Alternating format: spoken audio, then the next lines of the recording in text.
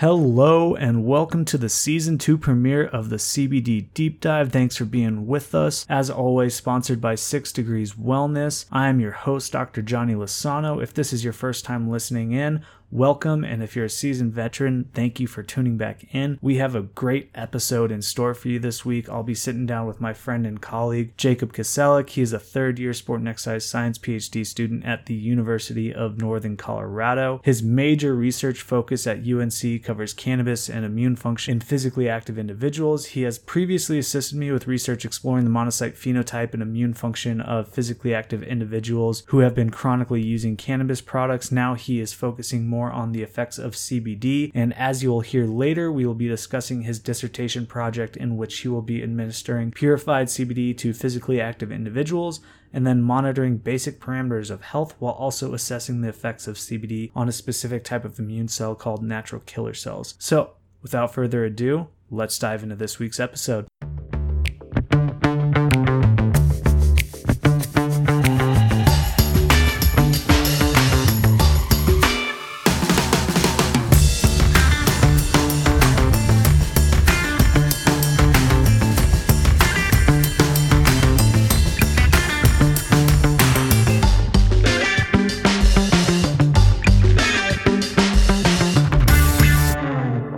Today we are here with Jacob Kaselik. I pronounced that right, correct? Yep, got it right.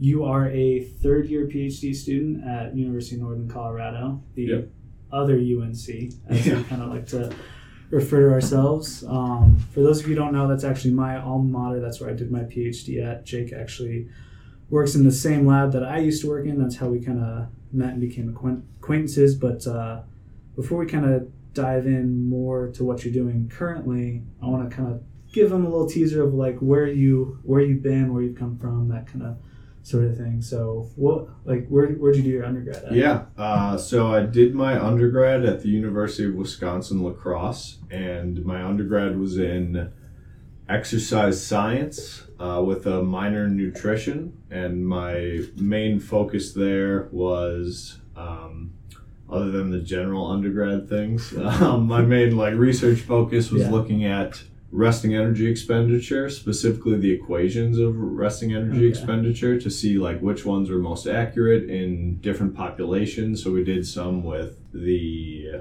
obese female population, athlete female population, so soccer players and swimmers and things like that. And we use just RER, RMR, testing on the Parvo cart to look at the accuracy behind the equations based on what their actual RMRs were recorded as. So. And for those who aren't aware, how would you kind of very basically describe RER and RMR? Yeah, so resting metabolic rate just basically is about 60%, 60 to 70%. I'm not 100% sure on the percentage on that, but of general caloric expenditure. So if you laid in bed all day, you would burn, your RER would be how many calories your body burns just to sustain life, basically. Yeah. And so for someone that, let's say, average, 25-year-old male or something like that, probably around 1,600 calories. 1,600, yeah. Depending on fitness level and composition. And exactly. And that's another thing we're kind of looking at, where some equations might not look 100% at skeletal muscle mass or lean mass and things like that, which raise their resting metabolic rate and things like that as well. So yeah, about, for that population, I'd say 1,600 to 1,800 calories, yeah. So your undergrad seems like you're kind of more working on refining those equations for different populations, if I'm kind of interpreting that correctly. Right? Exactly. Just seeing in the nutrition field, and my mentor was Dr. Andrew Jegum, who did his PhD in at Texas A&M on creatine in the Dr. Kreider lab, who's big creatine researcher. Yeah. He's Dr. Jegum is more like a sports nutrition kind of guy, so he wanted to see what equations would be most beneficial for what populations, type of thing. Yeah. And so that kind of, I'm assuming that sort of carried you into your master's. Yes, right? Where you went to Florida State. Yep. Go Seminoles. Florida State was kind of a last minute thing. So I was actually in between University of Texas in Austin and Florida State with Dr. Mike Ormsby, who's pretty big in the sports nutrition field and things like that. I think he just won the NSCA Outstanding Researcher of the Year award this year. Oh, wow. Yeah, that's a pretty big accolade. Yeah, he's a good guy. Good guy to learn from.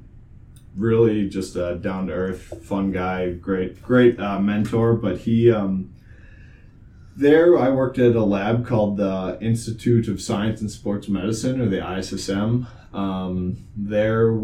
It was a dual major in sports nutrition ex-phys, so kept that nutrition side going. There's not a lot of programs in the country that kind of coincide with nutrition and exercise. They're always in different departments, or they don't collab. Which is weird because nutrition and exercise are directly related. Right. Because your nutrition can affect your performance. And right. Also, like, everyone out there always seems like they're trying to lose weight. Like, that paired with exercise, proper diet with exercise, is how to properly go about that. So it's kind of weird that there's never really a collab program like that, or it's very rare. Yeah, I think there's like 3 or 5 of those programs that like actually are integrated with each other. So Florida State was one of them. That was a big reason why I went there. My thesis there was in ultra endurance runners, or ultra endurance triathletes, doing a thing called the Florida Ultraman. We looked at sleep and some immune markers with that, and it was kind of like a dual project with another master's student, and he looked at gut inflammation and things like that. So we looked at kind of like how sleep affected performance with ultra marathoning or ultra triathletes and stuff like that. So I'm just curious, like, do you remember what you kind of found with that, or? Yeah, so it was a 3-day ultra endurance triathlon. So Okay. It was, day 1 was like a 10K swim and a 70K bike. Day 2 was like a 276 kilometer bike, and day 3 was a double marathon. So we looked at like sleep in between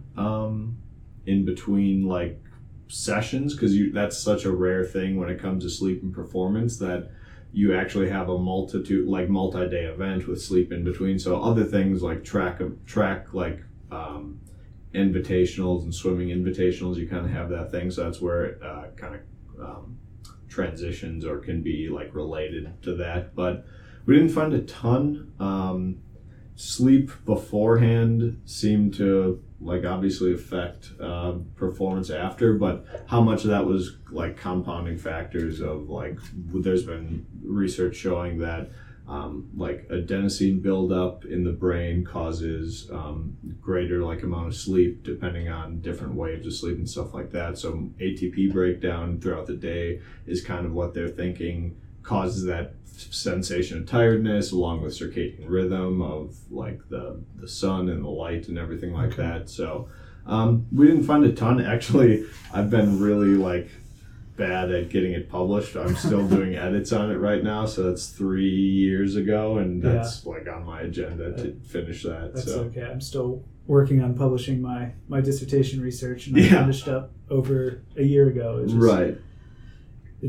For those who aren't aware, like in the research field, it takes a long time from start to finish for a research project. It takes a while. Like, I mean, your master's thesis, you probably started developing that, soon after you got to Florida State, and it's, you finish your data collection, but then after that, period, you still have to go and get it published. You have to write the manuscript, and exactly, writing a manuscript is not easy sometimes. It takes a little bit longer than I care to admit, but like in that that was a nice thing about Florida State.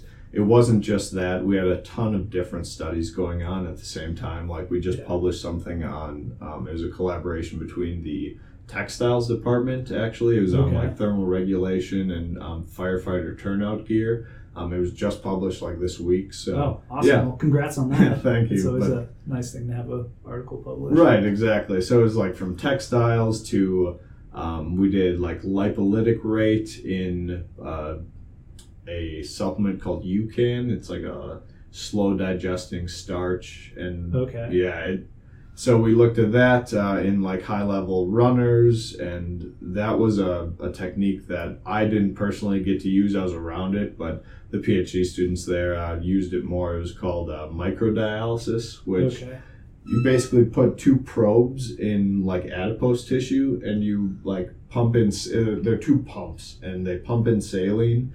And the saline like flows out, and then you collect like glycerol and fatty acids, and then look at the lipolytic rate with that, which is a little weird because as exercise like increases, the lipolysis occurs, but it doesn't really like go into the bloodstream as much because like shunting of blood and stuff like that. So we did it while they were exercising. So we were just looking at the localized like lipolytic rate and whether those like glycerol and fatty acids were going to be used as metabolites potentially, but depending on blood flow, like unsure. So it's really cool. And then you somehow, after your master's, ended up here at UNC.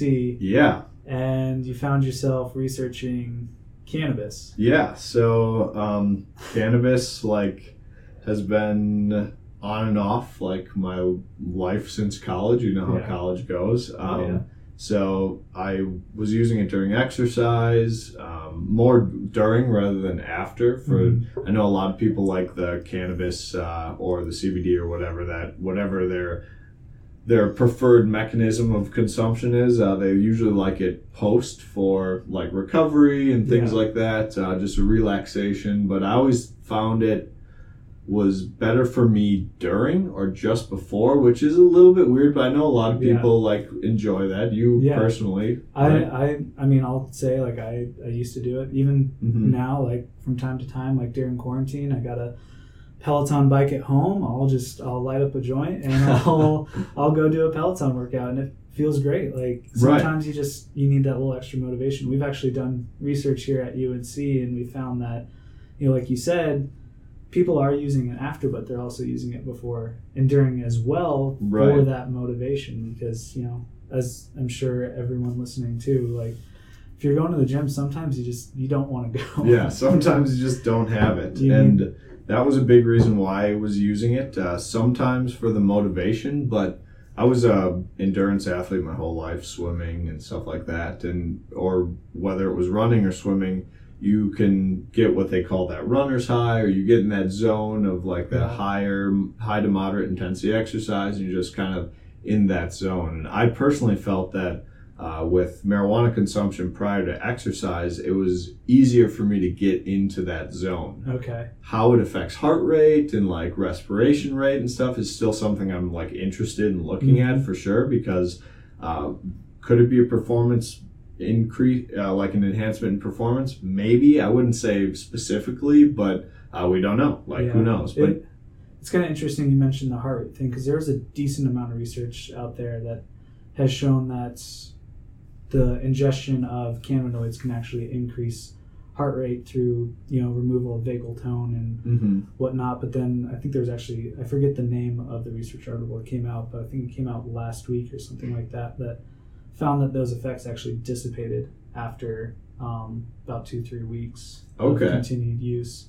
I think that was specific to CBD though. Okay. But like you said, like we still don't know if it is performance enhancing or if it's just kind of a mental thing. And I feel like that's something we've kind of been in the process of trying to answer. Yeah. While we're here at UNC. I mean, we'll get into your dissertation project a little bit more in depth here in a little bit, but you're going to be doing one of the first like performance kind of exercise type related studies where you're actually administering a product and then kind of observing over a long period of time. Right.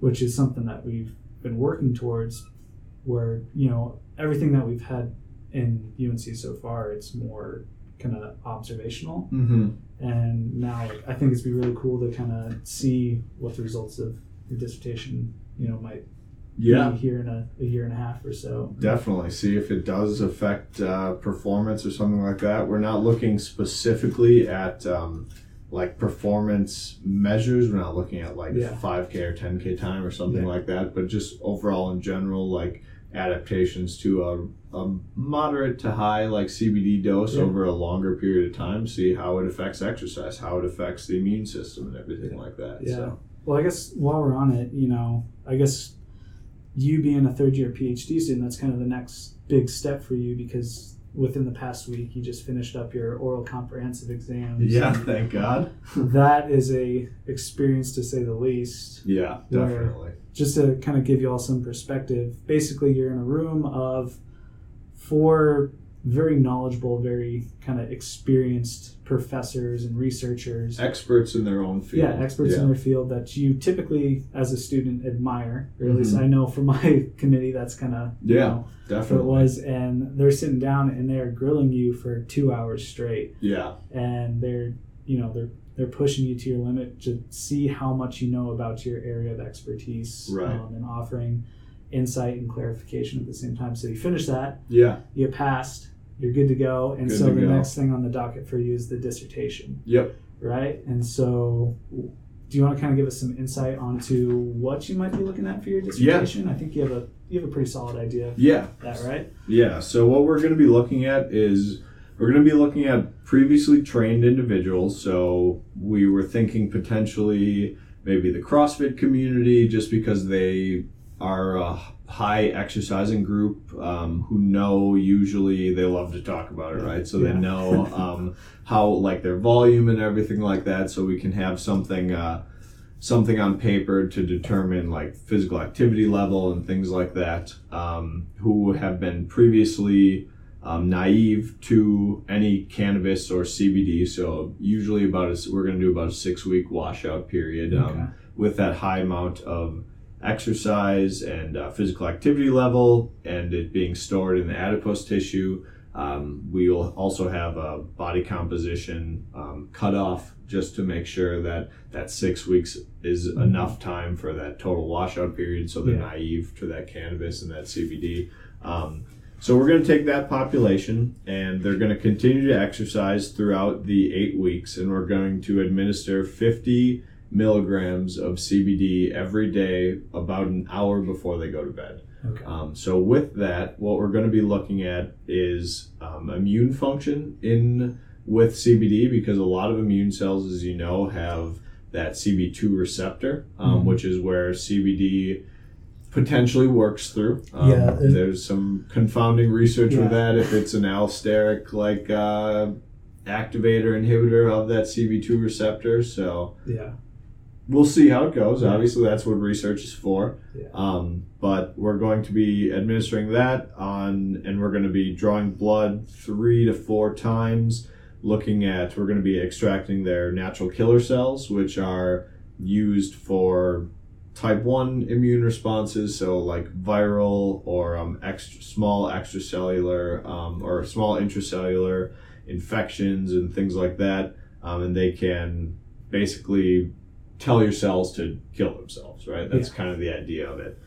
So what we're going to be looking at in the NK cells is how the 8 weeks of CBD administration is going to affect their cytotoxicity, so how well they are at killing. We're going to look at, we're going to culture them with cancer cells, K562 leukemia cells, to see if that enhances it. So potentially, you never know, CBD could be beneficial for potentially killing cancer cells. I know you kind of did some work with like cancer cells and monocytes, right? Or not monocytes.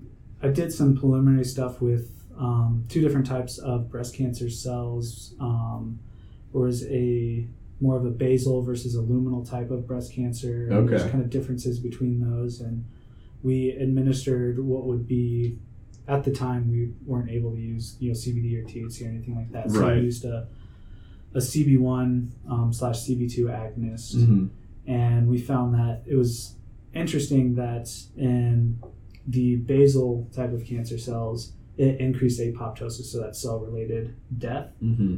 So it had a positive effect on it. But then in that luminal type of cancer, it actually increased the rate of proliferation and the number of kind of cancer cells that were in there. So there seems like there was kind of a a dyad of an effect there. And right. there's a ton of cannabis and, cancer research out there. Some is good, some not so good. Right. A lot of it's in cell cultures, but yeah, I think it'll be really interesting to kind of see for your natural killer cells, like, does CBD enhance their function? Does it suppress it?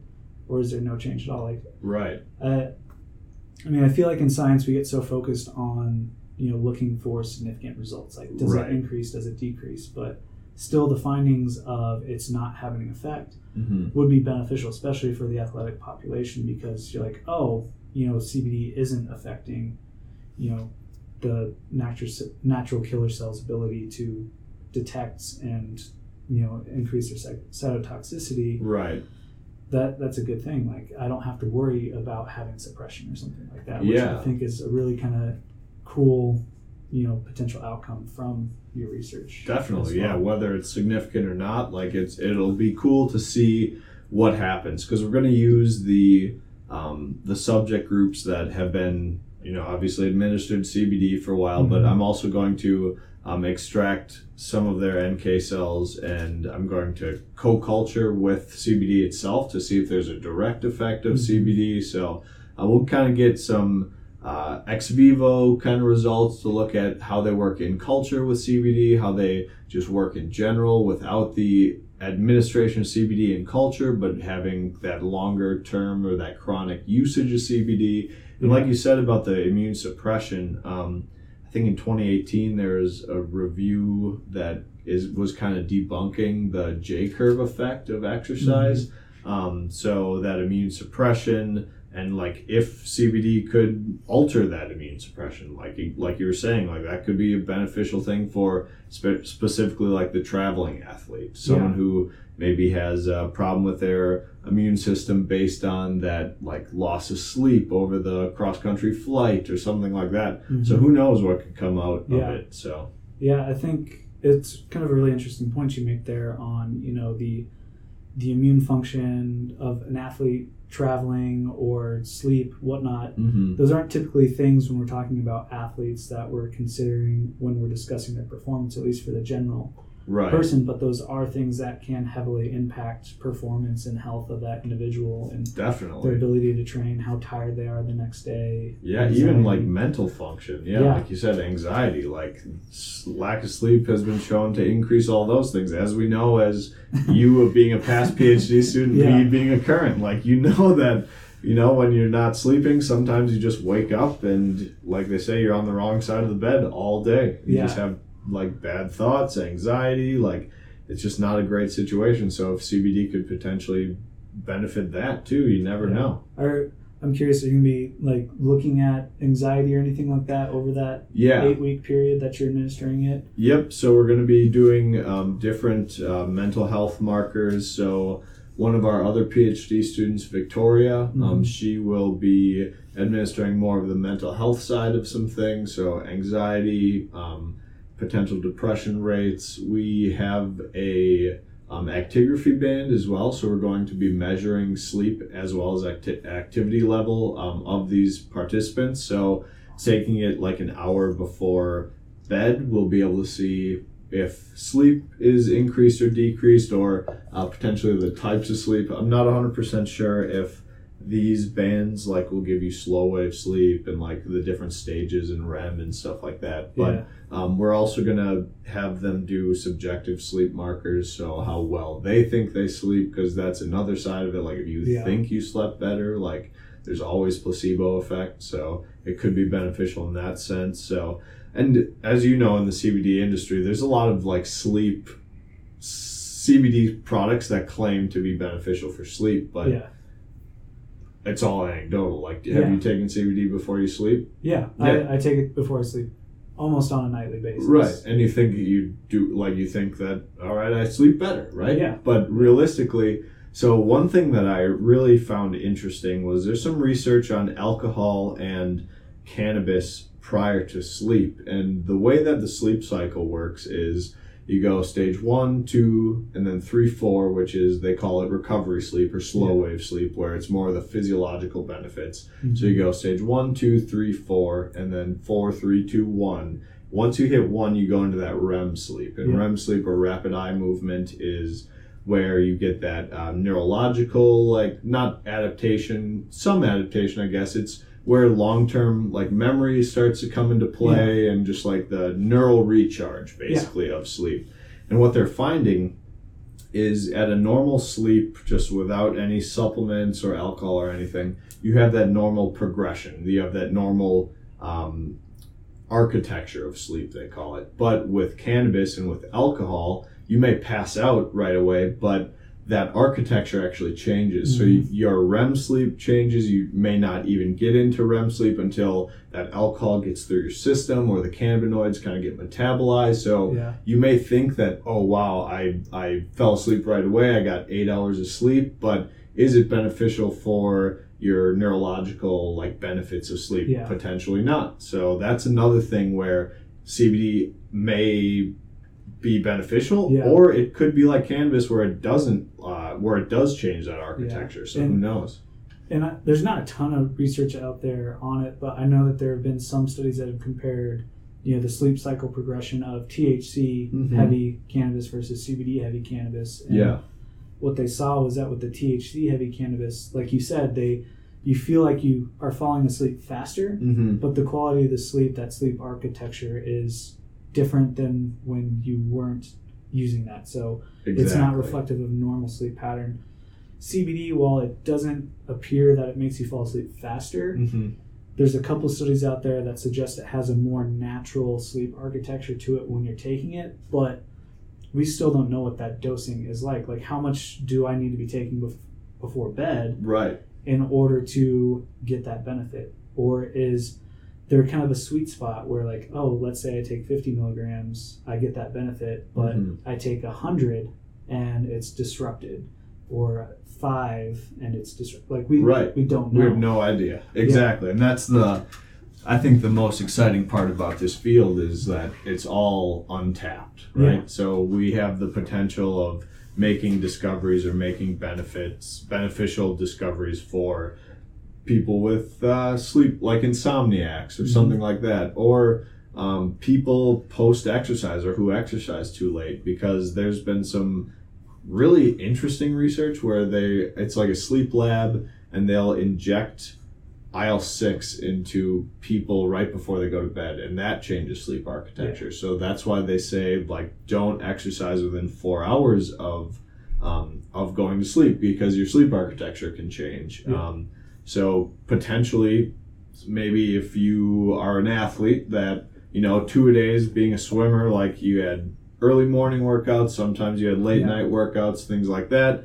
Your IL-6 is hard just from muscular contraction. You have that increase in IL-6. Is that affecting sleep architecture? And if we get the CBD dosing right, could we potentially change that sleep architecture to make it more beneficial for that athlete, for the recovery process, or something like that? Like you just mentioned, you were a collegiate swimmer, and I'm sure you had probably a workout in the morning, right? And then a later evening, like after kind of classes started to settle down, probably another workout, whether it was in the pool or weights or something like that. Exactly. So I'm sure you probably would have killed to have something that could help you sleep a little bit better. Yeah. That's kind of more natural, rather than having to rely on sleeping pills or anything like that. Exactly. So that's exactly right. Yeah. So, I mean, I'm very excited about the dissertation idea, because there's a lot of potential routes it could take, whether it's immune function, which I'm most interested in, or the performance benefits, recovery benefits. Like, CBD is an untapped field, and I'm really excited to just get it started. So I think it's very similar to why I kind of am so excited and trying to stay within the CBD cannabis field, is because, like you said, it's untapped. You basically think of a study and never been done before. Which can be frustrating at times, because there's no other research to base your project off of. But then at the same time, you're also going to be putting some of, like, the most novel research out there in that field, which I think is really cool. So we'll definitely be kind of following up. I'm sure maybe we'll do another episode after you finish your dissertation, PhD, and we'll discuss the results of that. That'll be like a a little over a year from Yeah, now. probably. Hopefully. Fingers crossed. A little over a year. Yeah. We'll see if COVID has anything to say about that, and then just the normal research process. But definitely. Yeah, we'll definitely follow up with your dissertation, just because it is so intriguing. Yeah. And we'll definitely be curious to kind of see what those results are. And then at the same time, you're also doing an internship with 6 Degrees Wellness right now, which is a hemp-derived CBD company.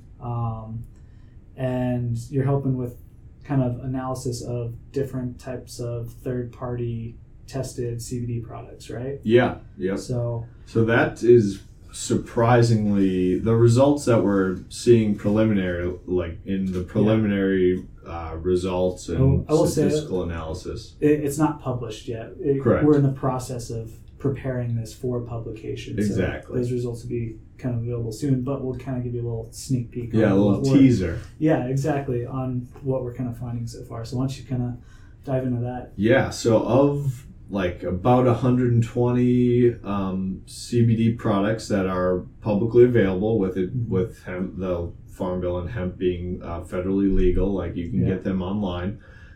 From those about 120 products, we looked at the certificate of analysis, so the CBD content of their products, what they claim is in the product, any residual solvents, any microbial contaminations, any pesticide contaminations, any heavy metal contaminations.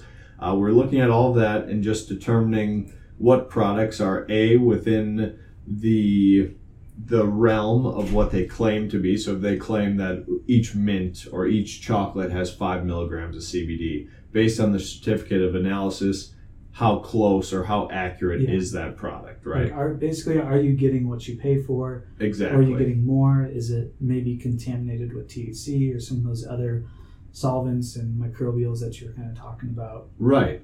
And that's a huge, I guess, concern for everybody taking CBD. It should be, at least, if it's not. Especially wait till this gets published like it should be, because you can get CBD at gas stations in the middle of nowhere, or you can get CBD from... Yeah, side note, don't buy your CBD at gas stations. Yeah, try not to buy your CBD from gas stations. Odds are, if you're paying like $15 for it, it's probably not high quality. So right, exactly. And this research just kind of further cements that. Yeah, exactly. So we're seeing that of the 120 certificate of analysis, a very little percentage of those COAs or certificate of analyses are actually valid. So they are testing the product that they say they're testing, or they have just general, I guess that would be a time to, what would be what determines a quality of the certificate of analysis? So kind of the big kind of points are,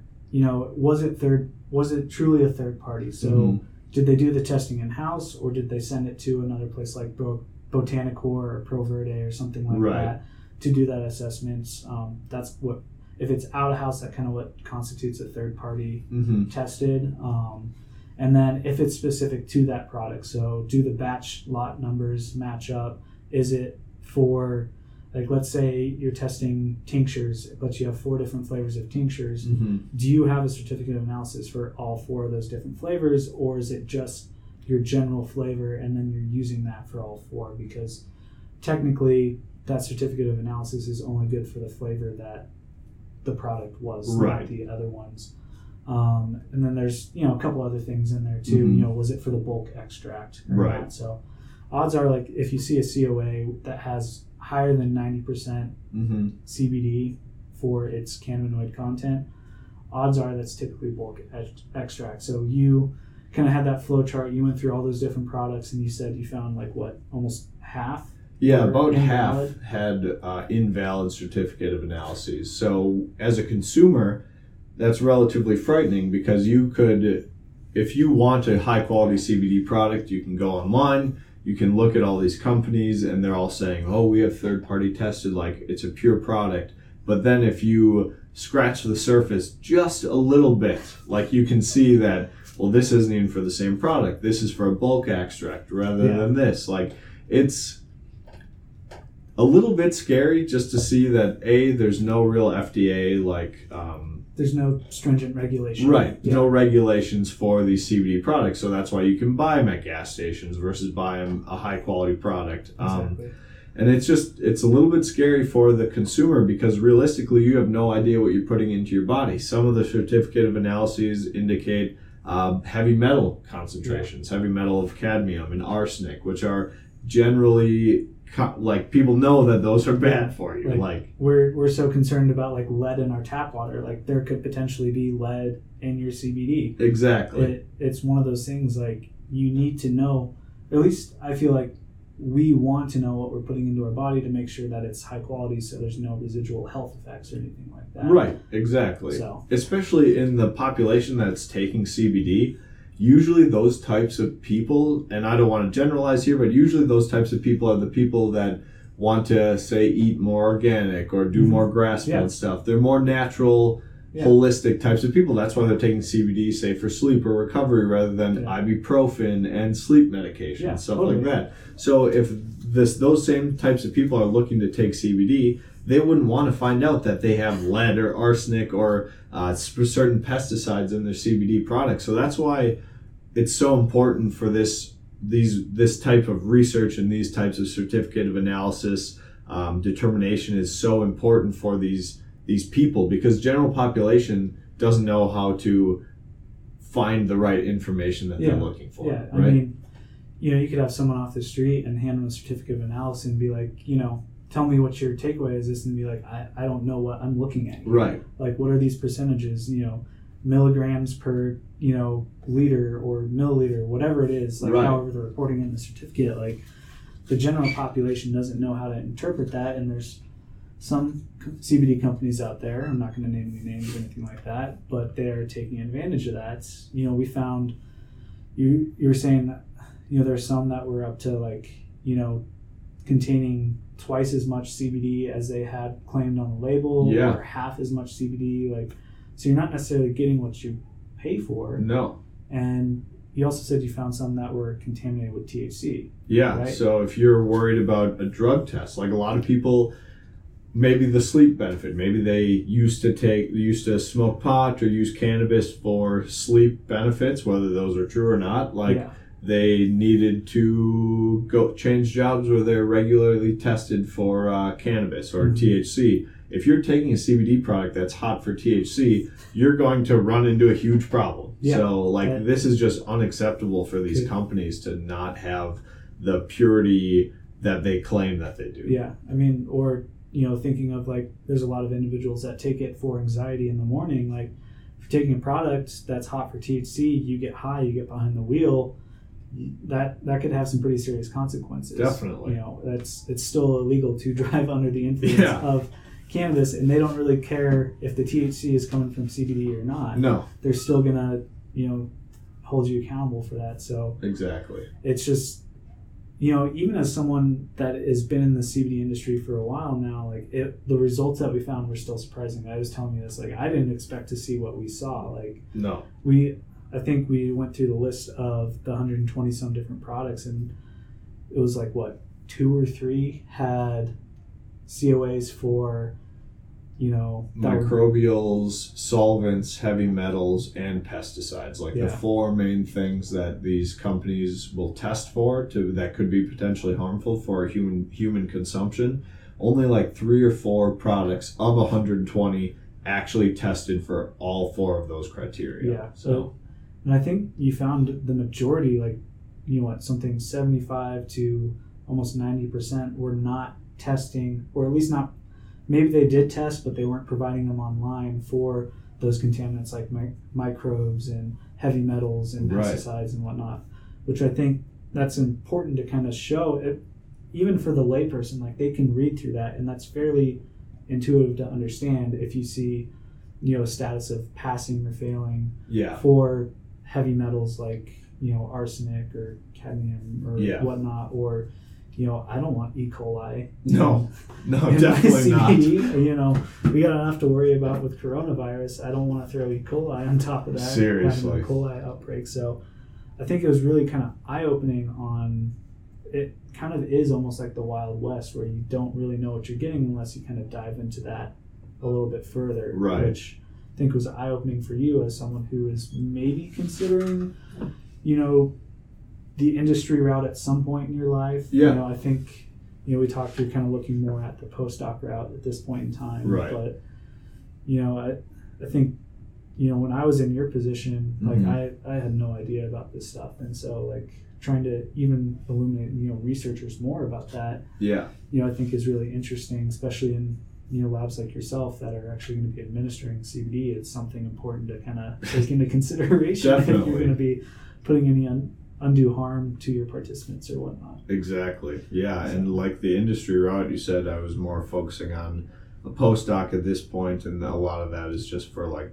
general health of the human, like human being, right? Like everybody wants to make their beneficial mark on human health and function and things like that. But I didn't originally see industry as that. But as I get more into the flawed testing and the fake or the kind of quote unquote lies of some of the products of CBD, false like advertising. False advertising, yeah, exactly.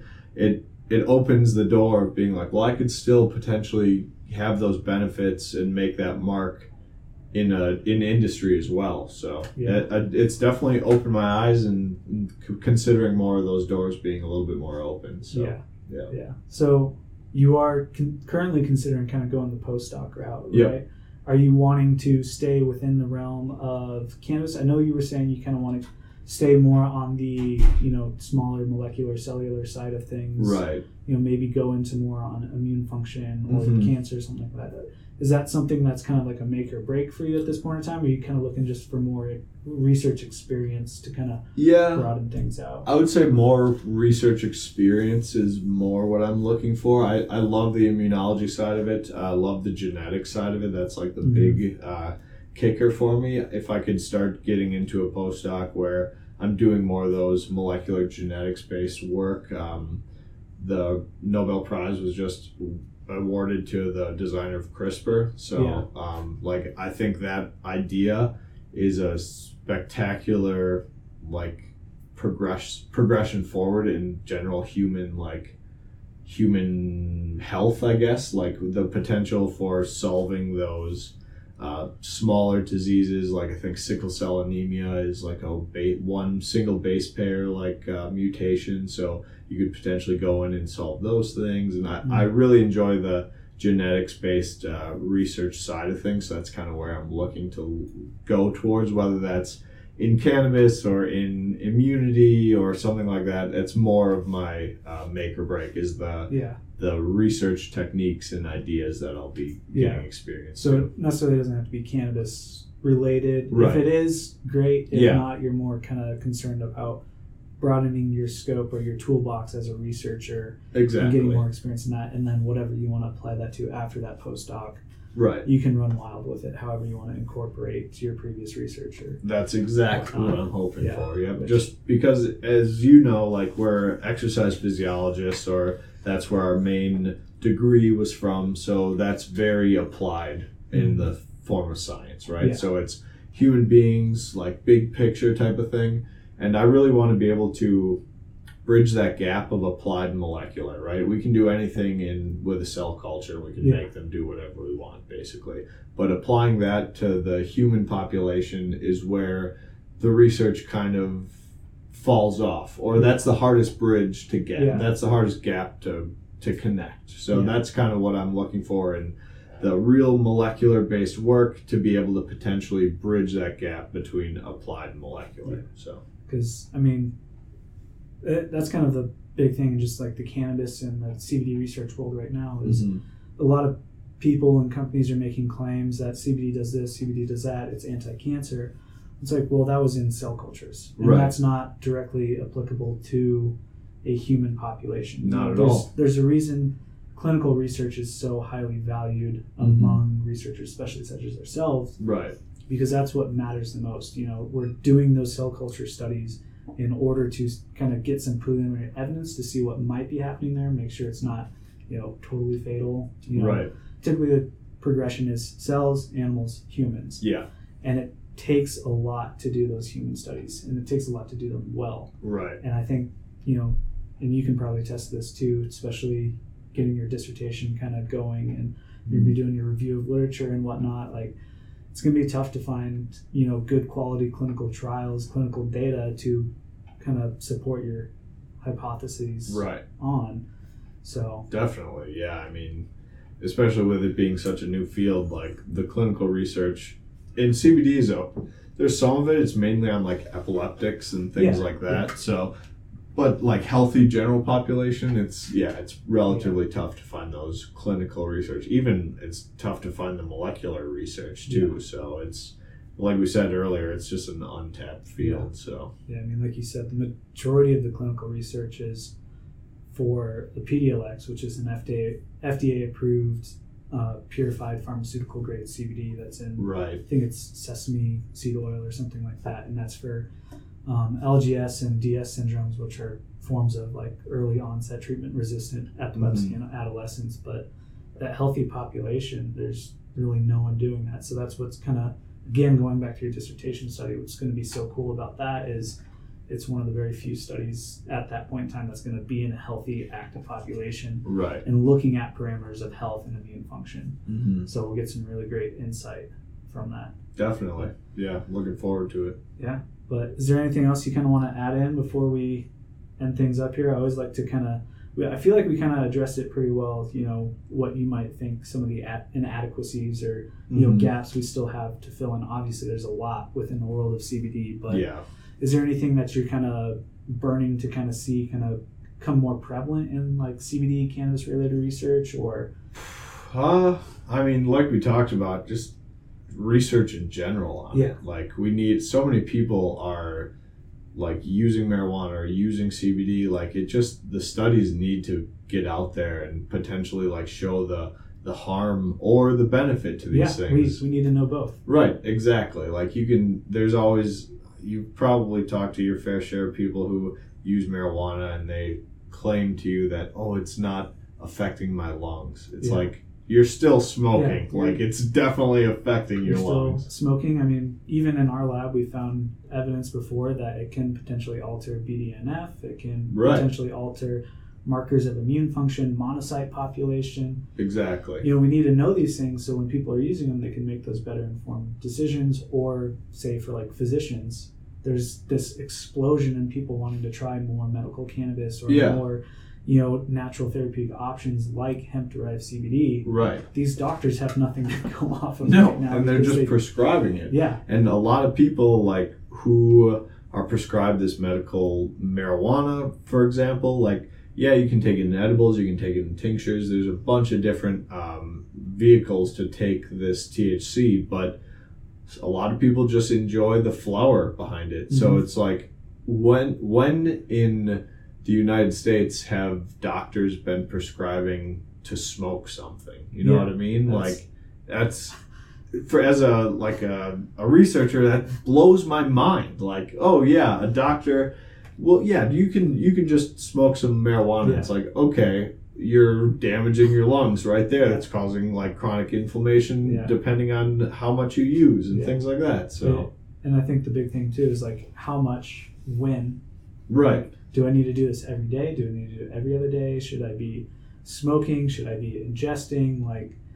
And how much of that is actually getting into the system for both, cannabis products and CBD products? Right. Like how long does how high does the THC content stay if you have some marijuana sitting fresh from the dispensary or 3 months from the dispensary? Like, does THC content decrease? Who knows? So is it still the same prescription? Is there a certain time of day you should be taking it for certain ailments? Like, we have no idea. So that's what I want to see. I just want to see more research on it in general. I would agree with you on that. Well, I want to thank you for taking time out of your day to sit down and talk with me. And I'm really kind of excited to see where your research is going and kind of see what the results of that are like. And hopefully, like we said, a little over a year from now, we can sit down again and follow up. I can call you Dr. Kiselik. Hopefully by then you can, yeah.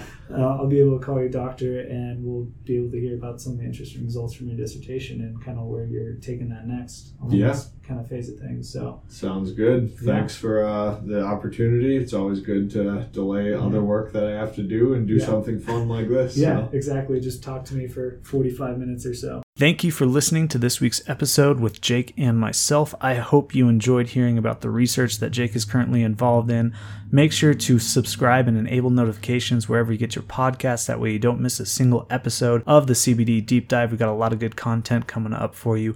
Follow us on Twitter at CBD_deep_dive for the latest updates and to be in the loop on upcoming content. If you have any suggestions, feedback, or requests for future content, please reach out to me at johnny@sixdegreeswellness.com. Thanks for listening, and I'll catch you next time.